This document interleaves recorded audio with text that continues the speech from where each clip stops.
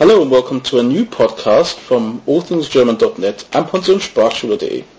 In the coming weeks, we're going to introduce you to some German words that are difficult to understand, but are part of everyday life, and we're going to try and do it in an easy-to-understand German. On www.germanwordsexplained.com, we will also put a short explanation in English, and if you've got any further questions on the words we've chosen or want to suggest some words for future podcasts, then please let us know in the German Words Explained forum. With me as always is Maria Schickli von pensionssprachschule.de. Good morning. Good morning. Und so fangen wir mit unserem ersten Wort an. Gut. Das Einwohnermeldeamt. Das Einwohnermeldeamt, ja. Und die erste Frage wäre, wo ist das Einwohnermeldeamt? Jede kleine Stadt oder kleines Dorf hat ein Rathaus. Im Rathaus finde ich das Einwohnermeldeamt. Und wenn ich nach Deutschland komme, warum muss ich zum Einwohnermeldeamt? Ja, das Einwohnermeldeamt ist der erste offizielle Besuch im Gastland. Wenn ich eine Wohnung suche, ich brauche eine Wohnung, brauche ich eine Bestätigung vom Einwohnermeldeamt, dass ich hier ansässig bin. Das muss ich dem Vermieter geben.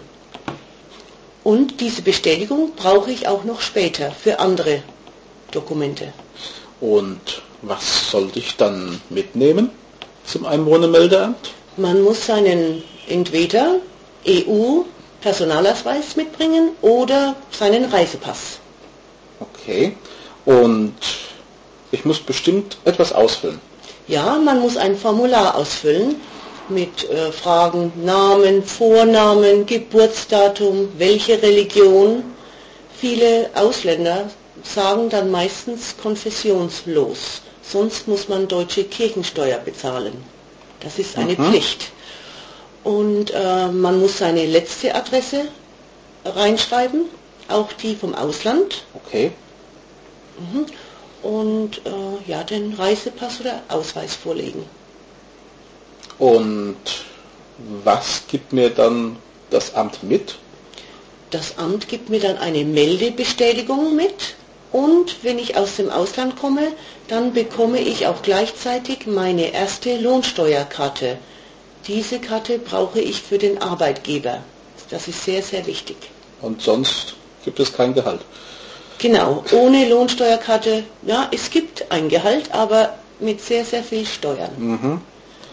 Okay, das war's für diese Woche mit dem Einwohnermeldeamt. Und nächste Woche werden wir Ihnen das Wort Käseigel erklären. Wenn Sie noch Fragen haben zum Einwohnermeldeamt, dann besuchen Sie bitte unser Forum unter www.germanwordsexplained.com/Forum. Bis nächste Woche. Bis nächste Woche. Auf Wiederhören. German Words Explained is a production of allthingsgerman.net and pensionssprachschule.de. Responsible for the content, Graham Tappenden and Maria Shipley, 61440 Oberursel, Germany.